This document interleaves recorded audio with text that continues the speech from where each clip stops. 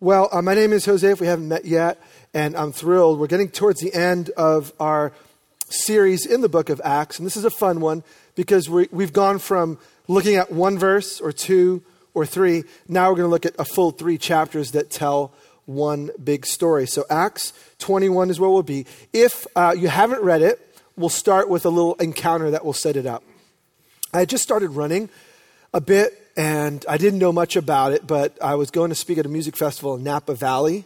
Any of you been to Napa Valley, wine country? Beautiful part of the world, all these rolling hills. So I'm speaking at it, and with that, they hooked us up, and me and a few other people were staying at this huge house in a vineyard, tucked away in these rolling hills. It was epic. I didn't even want to go to the event. I just wanted to chill. And so I got up early, speaking at night, got up early and went for a morning run. And running up and down the hills, which I was not used to doing, was hard. Going down a hill, and I felt a pop in my left foot and slowed my pace a little bit, then hobbled, then dragged. And very quickly realized, ouch, I'm in trouble. And it turned out later, I didn't go to the doctor for weeks because I didn't get it. Turned out I had plantar fasciitis. I'd really jacked up my foot. But that day, I made it back to the house, showered, and went over to the festival site hours early because I couldn't put any pressure on a foot at all. I was like hobbling. So I'm like, let me get there because maybe there's a little doctor on site, or let me get ice it, and let me do what they paid me to come and do.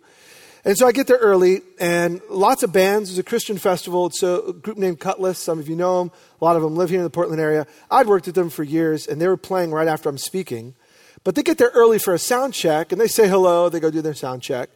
And I'm in the green room behind the stage, and they come back like, hey, man, you still here? I'm like, yeah, I hurt my foot. Oh, what happened? I don't know.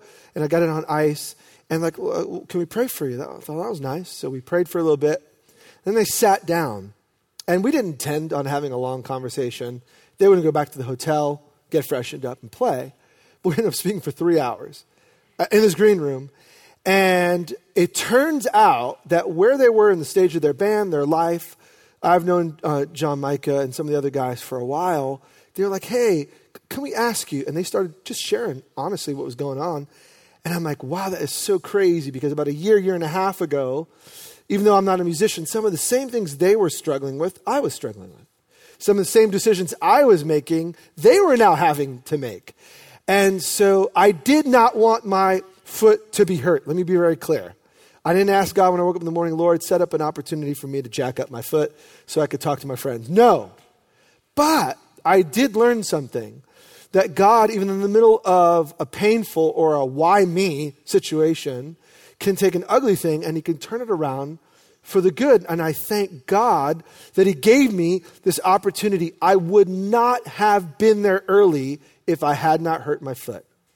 But God in his goodness flipped it around. Now, why do I say that?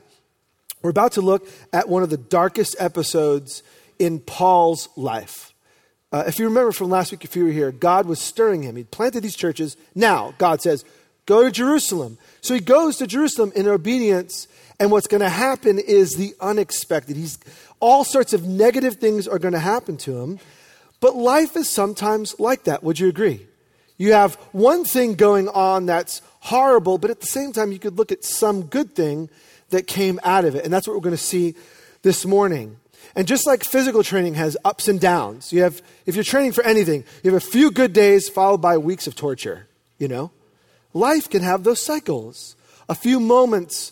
So you may be here this morning, and some of you are just high and happy and like giddy about the world and the future and the year, and that's great. That's some of you. Some of you are like, Lord, why me? And why this? And why now? Now, most of us aren't on either extreme. We're like more like a mixed bag in the middle. God, I thank you for this, but can you get rid of that? And no matter where we are, I think we're going to see in Paul's encounter something that will help us to work through the difficult trials and troubles that we're all going to face. So normally we look at a small passage, we read it, and then we kind of dissect it. Instead, today we're going to look at chapters 21 through 23, and I'm going to keep jumping. So if you have your Bible or you have your app, let's just start before 21. Let's look at actually Acts 20 to recap last week. Why did Paul go to Jerusalem? Acts 20:22. Let's just review, and then we'll jump down and continue. It says, and now, compelled by the Holy Spirit, I, Paul speaking, says, am going to Jerusalem, not knowing what will happen to me there. I only know that in every city the Holy Spirit warns me that prison and hardship are facing me. However, I consider my life worth nothing to me. My only aim is to finish the race and complete the task the Lord Jesus has given me, the task of testifying the good news of God's grace. So we do know that Paul is compelled by the Spirit. We looked last week and we said compelled, you could say arrested, restrained, handcuffed. He was so sure that God was saying, go to Jerusalem. Why? Finish the race. Why? Proclaim the good news. He wants to tell people about Jesus in Jerusalem. But look at what happens on the way. Acts 21, verse 4. Again, I'm skipping some, but stay along. He says, as he's traveling, we sought out the disciples there and stayed with them 7 days. So he's traveling, he finds some believers. Through the Spirit, through the Holy Spirit, they urged Paul not to go on to Jerusalem. When it was time to leave, we left and continued on our way. Jump down to verse 10. After we had been there a number of days, so they go to another town, a prophet, so a spokesman for God named Agabus, came down from Judea. Coming over to us, this is really weird. He took Paul's belt. Yeah, that's just strange. Like, hey, can I have your belt? See, now, prophets, what they did was they visualized what God was saying. So it's kind of like we have screens. They didn't, so they use visualization. So he takes Paul's belt. Great. What does he do with the belt? He says he took Paul's belt, tied his own hands and feet with it, and said, the Holy Spirit says, he's speaking for God, the Holy Spirit says, in this way, the Jewish leaders in Jerusalem will bind the owner of this belt, a.k.a. Paul, and hand him over to the non-Jews, the Gentiles. Now, when they heard this, verse 12, we and the people there pleaded with Paul not to go up to Jerusalem. So Luke is the writer, Luke is traveling with them, and I just want us to see this progression, because if you've ever been unclear, like, what do I do next? Where do I go in this relationship? I've got multiple paths. I'm in school. I could go this direction, that direction. I'm in my career, but I have an opportunity, another firm, or another job within my current company. And we assess. We say, oh, God, what do you want me to do? Look at Paul's scenario. Chapter 20, compelled by the Spirit. God says go. But the people on the way, verse 4 of 21, they're saying by the Spirit, don't go.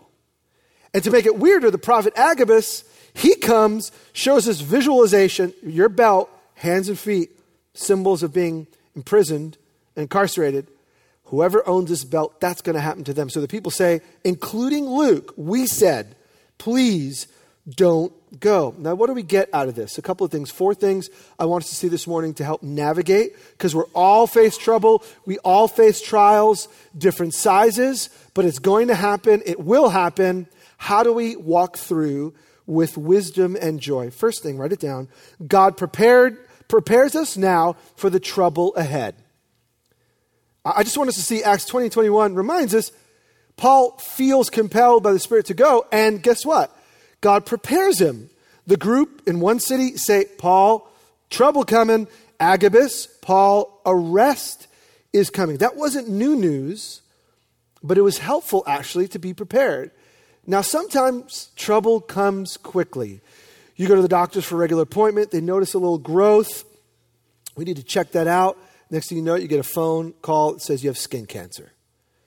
That's happened to 2 families that I know of in our community in the last year and a half.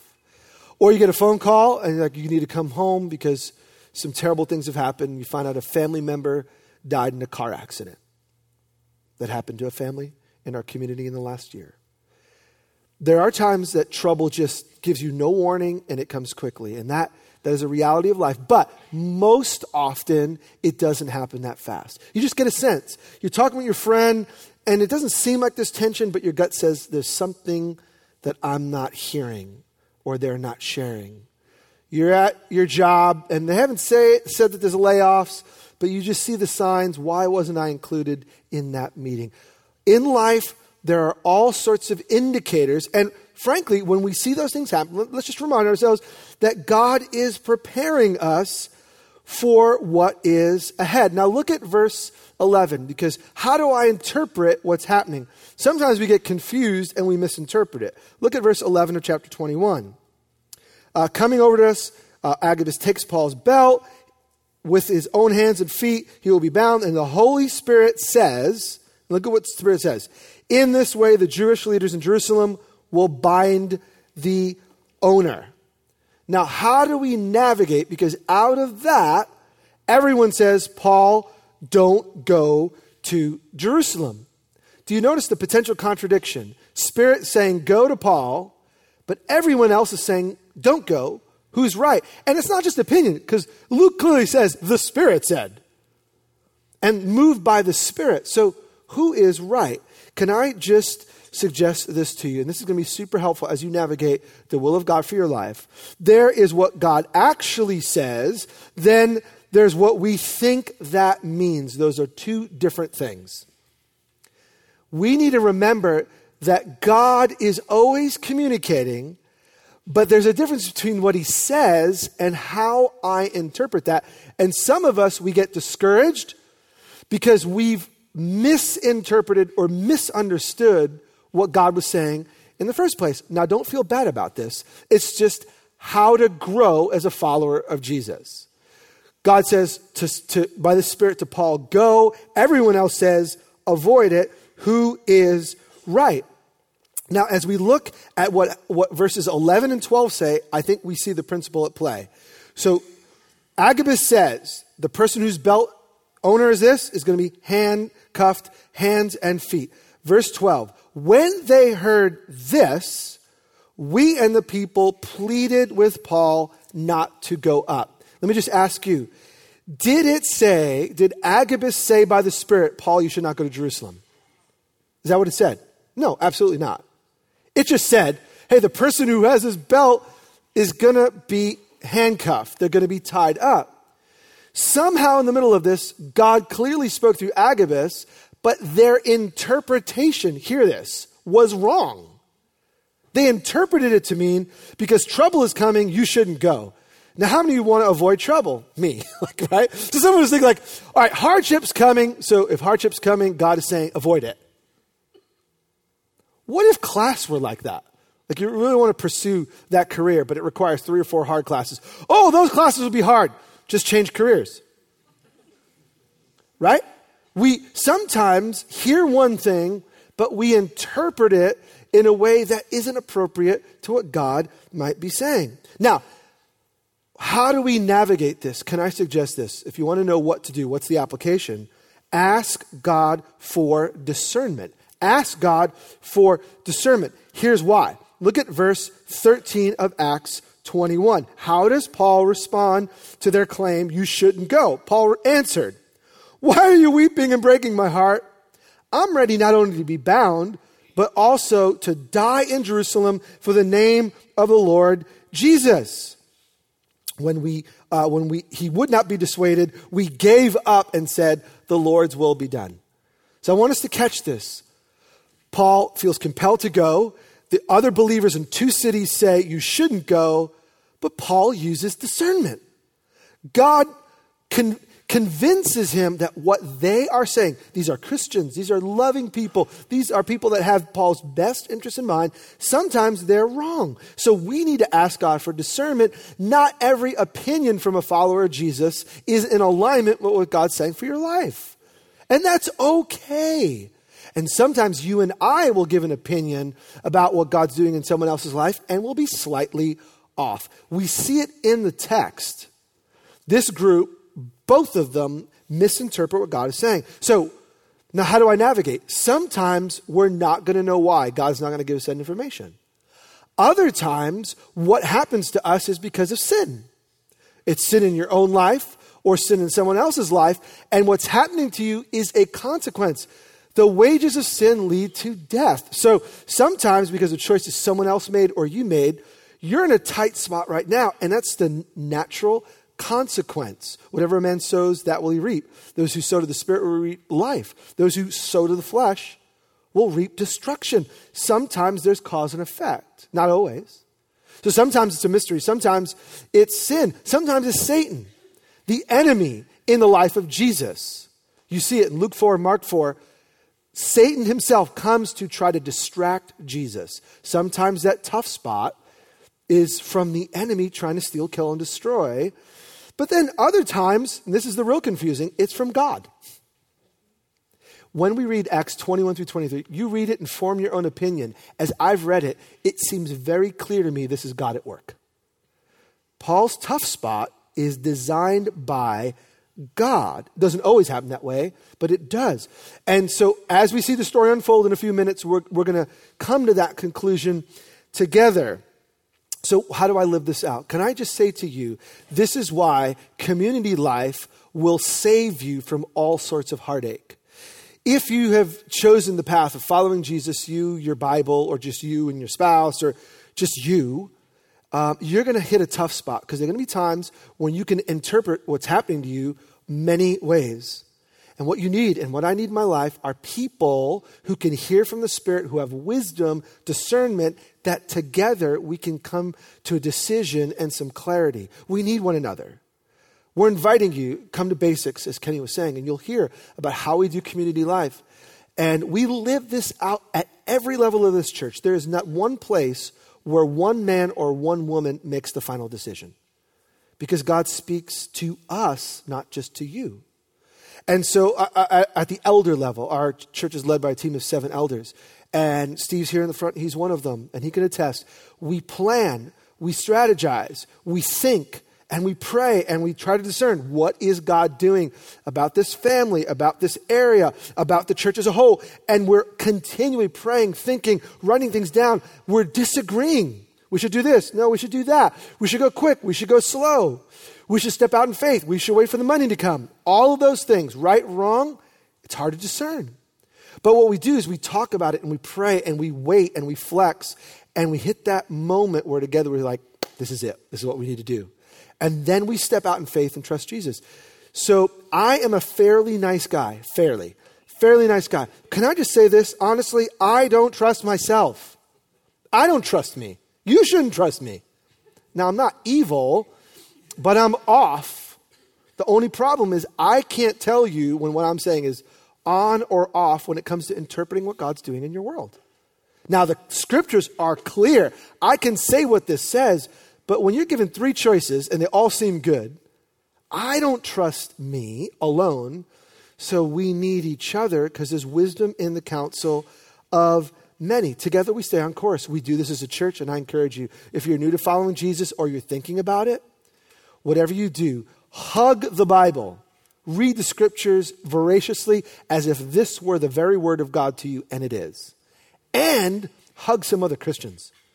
Find some brothers and sisters, more mature, newer to the faith. A mixed bag is a good thing. And learn to walk with God together. It will keep you from all sorts of heartache.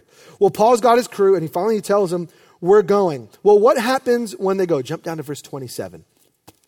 Verse 20 says this, 27. When the 7 days were nearly over, so they're making their way to Jerusalem, and they've made it. Some Jews from the province of Asia saw Paul at the temple. So he's in the heart of the city. They stirred up the whole crowd and seized him, shouting, fellow Israelites, help us. This is the man who teaches everyone everywhere against our people and our law and this place. And besides, he has brought Greeks into the temple and defiled this holy place. It was illegal in the inner courts of the Jewish temple to bring anyone who was not a Jew. So they see Paul and they grab everyone and say, shut the doors. We need to arrest this man. He's against God, against us, against our temple, and he's defiled it. He's brought illegally a non-Jew into the place where God dwells. Now, we can't get into all the details. I hope that you read it. If not, go home. I clocked it. It will take you 10 minutes or less to read these 3 chapters.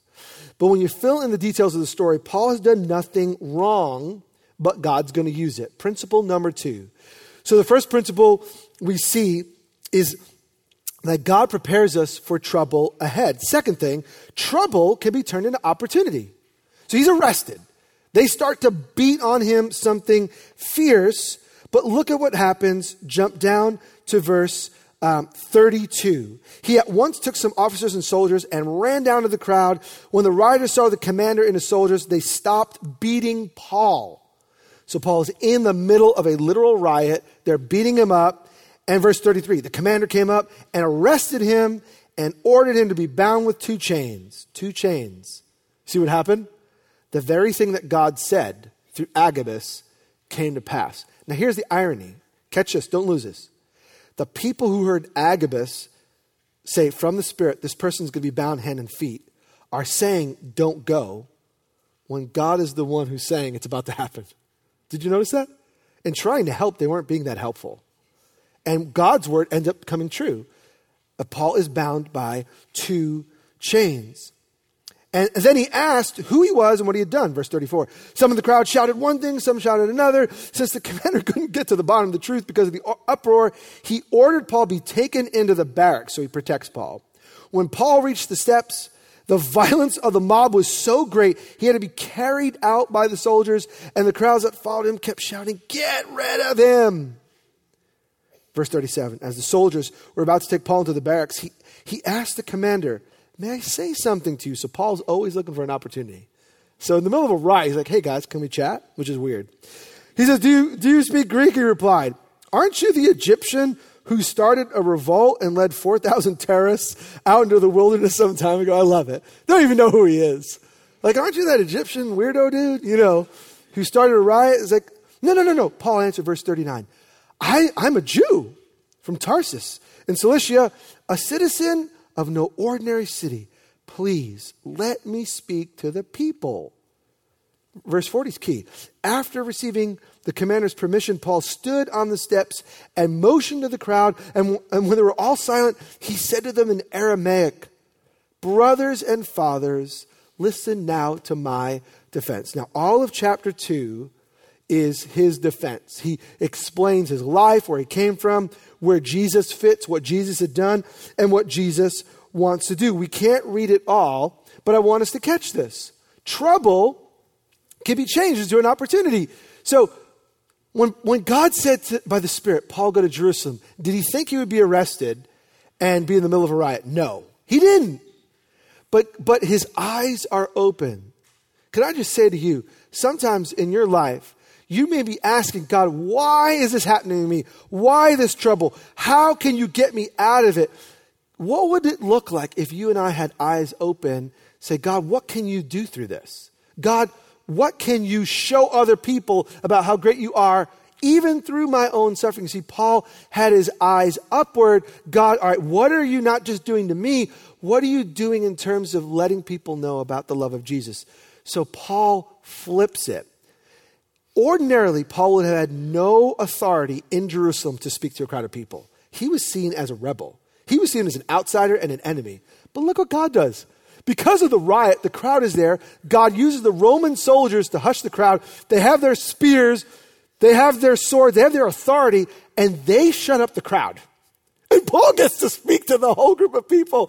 This is the way God works. You see, he wants to transform our trouble into an opportunity. And can I just suggest to you that trouble, it may be from Satan. It may be from your own foolishness or someone else's. It could be a mystery. It could be the very work of God. Irrelevant. No matter why you got into it, can you just change your perspective and consider that God can give you an opportunity to speak or demonstrate the love of Jesus in some way? Now, do you want to hurt your foot on a run in Napa Valley? No, I didn't want to get hurt, but God even used the painful situation so that I would be in the right place at the right time to speak to the right group of people.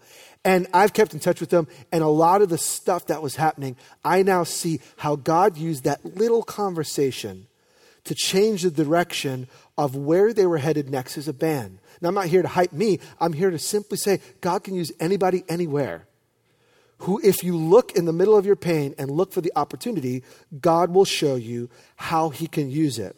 So I wonder what it would look like if we stop complaining and stop moaning and stop wondering and instead started asking, God, I don't like this. I don't think Paul liked getting beat up. I don't think he liked prison. But how can you use this? Well, he's arrested, and most of chapter 22 is about what he says. Now, I have to skip ahead, jump to the end of chapter 22, because I want us to see our next idea of how we navigate our own trouble, and we see it in the life of Paul. End of 22, verse 30. The commander wanted to find out exactly why Paul was being accused by the Jews. So the next day he released him and ordered the chief priests and all the members of the Sanhedrin to assemble. Then he brought Paul and had him stand before them. And Paul looked straight at the Sanhedrin and said, "You spazzes." The Sanhedrin, so you want to talk about irony. The Sanhedrin are the top ruling leaders, say the president, prime minister, and the parliament. The top leaders in Jewish authority. They're trying to kill Paul by a riot. The Romans come in, save Paul. Paul speaks to the crowd. That's an opportunity. Secondly, they put him in prison. The next day, the Romans get the top leaders and say, "You come here and we're protecting Paul. Now, Paul, explain yourself." And look at what Paul does at the beginning of chapter 23. He looks straight at them and says, "I hate you." No. What does he say? "My brothers, I have fulfilled my duty to God in all good conscience to this day." Now, they end up slapping him around literally, and it doesn't go well. But Paul would have had no other natural opportunity to get in front of the elite of Jewish leadership to explain the love of Jesus. But God used prison to get Paul in the right place. And so when I think of my life, I think straight, narrow, easy road, right? Because I want the good life. Maybe you don't. You seem like you love and enjoy heartache and trouble. No. We want the life where like glory to glory, greater and less conflict. But God has a mysterious way of showing us how great he is. He lets us go through trouble, and in the trouble, he surprises us with all sorts of opportunities. So that struggle and that heartache, yeah, it stinks. Yeah, it could be demonic. Yeah, it's evil, and we want to pray against it. But at the same time, while I'm praying and waiting, I want to keep an open eye to what God may be doing. So what's the application? If trouble can be turned into an opportunity, the application is simple. Never, ever, ever, ever, ever, ever, ever give up. Don't give up. Don't give up on God. I think sometimes we just think that God's fickle. Today it's like Sunday, it's raining, the Hawks are playing, he's not sure what's going to happen, and he's all confused, and so he's forgotten about us, right? I think that God is the one who's consistent, and we're the ones who are fickle. So don't give up on God when you don't understand him. Don't give up on prayer. God has said, ask and seek and knock, and it will be given to you. Now, he doesn't say it'll be given to you in 30 seconds. He didn't say he'll be giving it to you in the easy road. And he didn't say you'll like what he says, right? But if you ask, you will receive in time. And don't give up on the church. My wife and I, we've been a part of lots of small groups throughout the years. And here's what usually happens. And maybe it's happened to you. This isn't a slam. This is a word of encouragement. And actually a word of hope. So often when a couple or a person gets in trouble, whether it's their own sin or addiction or issue or heartache, or maybe the past comes back and they fall into a negative cycle, so often they leave the group. They stop coming, or stop coming often, or stop participating. And in their troubled time, a person in need shrinks back instead of stepping in. And that's natural. Look, you don't want people to read your mail. You're embarrassed. You don't want to be the person, let's pray for them. We all want to feel self-sufficient. Can I just say to you, that's the exact opposite of how to live with discernment. To live with discernment says, I'm in a weak spot. I need some people to lift me up, right? I'm in a hard place. I actually need someone to prop up this arm and this arm because I'm finding it tough to keep my head up and to keep my feet straight. And what I want to say to you is that Paul had his group. It's not just him. It's Luke. It's Timothy. It's some of his other leaders. And when they're in trouble, it's not just Paul in trouble. He's got his people that are with him. Don't give up on the church. Don't give up on God. Don't give up on your group. Don't give up on friends, even when they're disappointing. Because I'm old enough to say this. They may be disappointing you right now. My friend, if you live long enough, you're going to disappoint someone later. And so rather than pointing the finger and say, I would love to be a part of a group, but that group's hypocritical. Friend, let me see you in 5 years and you may be saying the same thing about yourself. So let's humble ourselves in the sight of God. And what does the scripture say? He will lift us up in due season. So trouble can be turned into opportunity. The third thing is, I think, the most encouraging. God gives an encouraging word at the right time. So Paul's at his low, but God gives an encouraging word. He's spoken to the crowd and survived. He's spoken to the Jewish leaders and, interestingly enough, he survived, but he's back in jail. And if you're Paul and living this out in real time, he's in the cell and he knows the Sanhedrin, they're in cahoots with the Romans to keep peace in Jerusalem. So the Romans, in a sense, are kind of paying off the Sanhedrin to keep the peace and keep everyone in line. You're in prison. You can't defend yourself. You know that these very intelligent leaders are talking to the Roman soldiers, and the next time they come to your cell, your head could be cut off. You know that justice is not always just, right? So Paul is in his prison cell, verse 11 of chapter 23. This is so good. The following night, the Lord stood near Paul. Just catch that. This is good. Now, it's poetic language. God didn't take on feet and freak Paul out in this particular case. In other cases in Scripture, he has. But he stood near Paul. So God's presence was felt by Paul in prison. And this is just encouraging. Just because you're in a tight spot, just because life is messed up, just because you're not where you want to be, does not mean that God has left you. God's there with you. And he may surprise you at the least likely time. So the Lord is with him at night, and Paul says, and he says to Paul, take courage, be bold and courageous. Stand firm is another way of putting it. As you have testified about me in Jerusalem, so you must also testify about me in Rome. So God shows up with the most encouraging word at the right time. And so often that is the case. It's when you're at the end of your rope that God, in the final moment, seems to step in. That's why we never give up. I was in Scotland in October, and I was preaching for a week in Scotland and a week in Estonia. And I spoke here on all day Sunday and then flew out Monday and Tuesday. You land in Tuesday night and speak all day, Wednesday, Thursday, Friday, Saturday, and into Sunday, 14 events in 4.5 days. And it's the final event, Sunday night. I am tired. I want a nap, because the next morning I got to get up at 5 a.m, get on a flight, go to Estonia and do the same thing.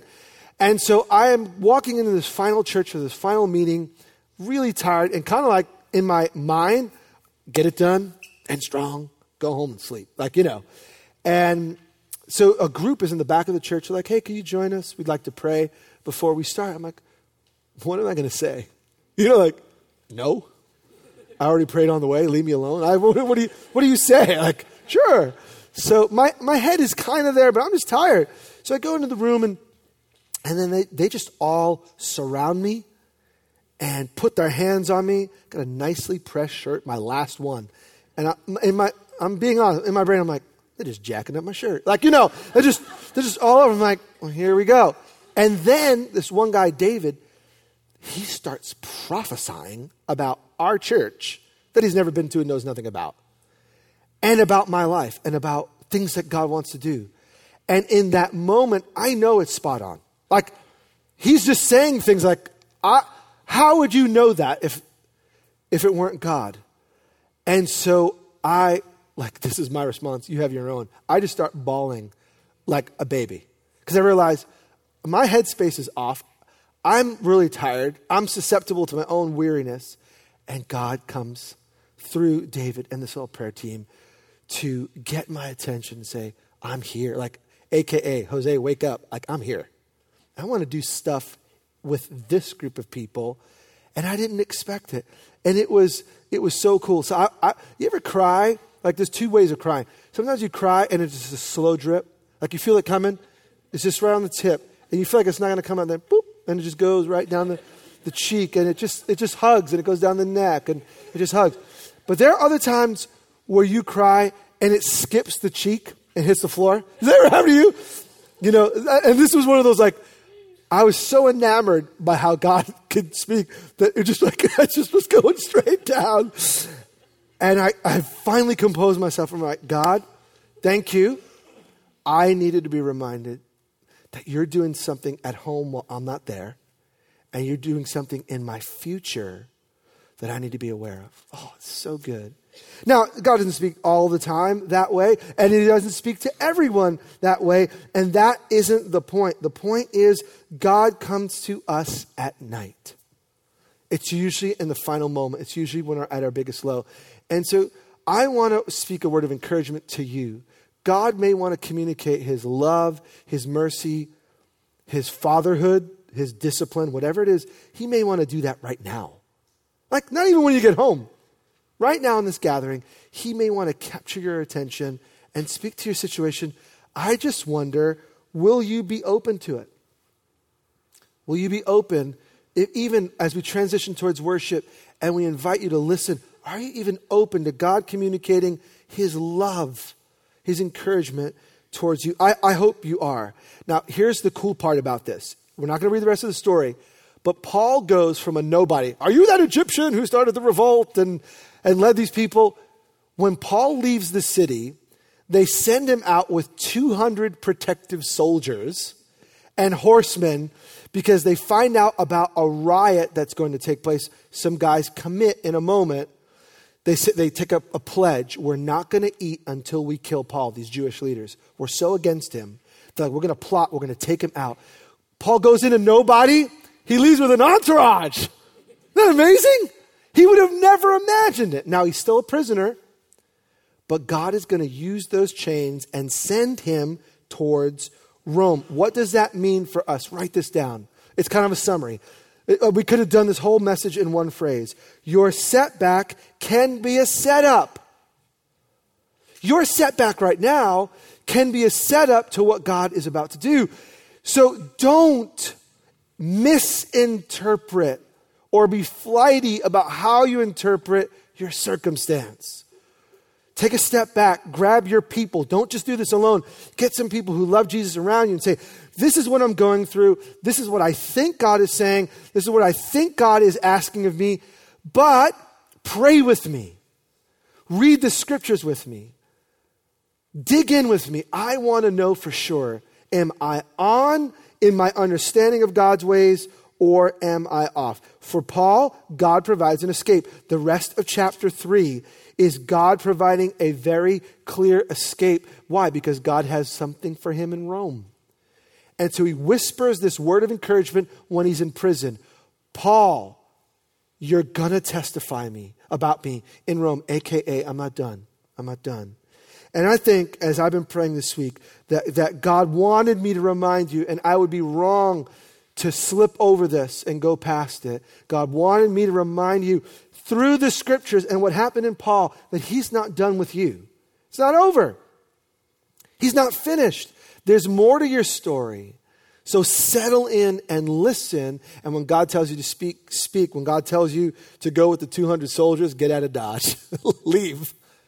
Go with God's presence. Now, how long your trial is going to last, I have no idea.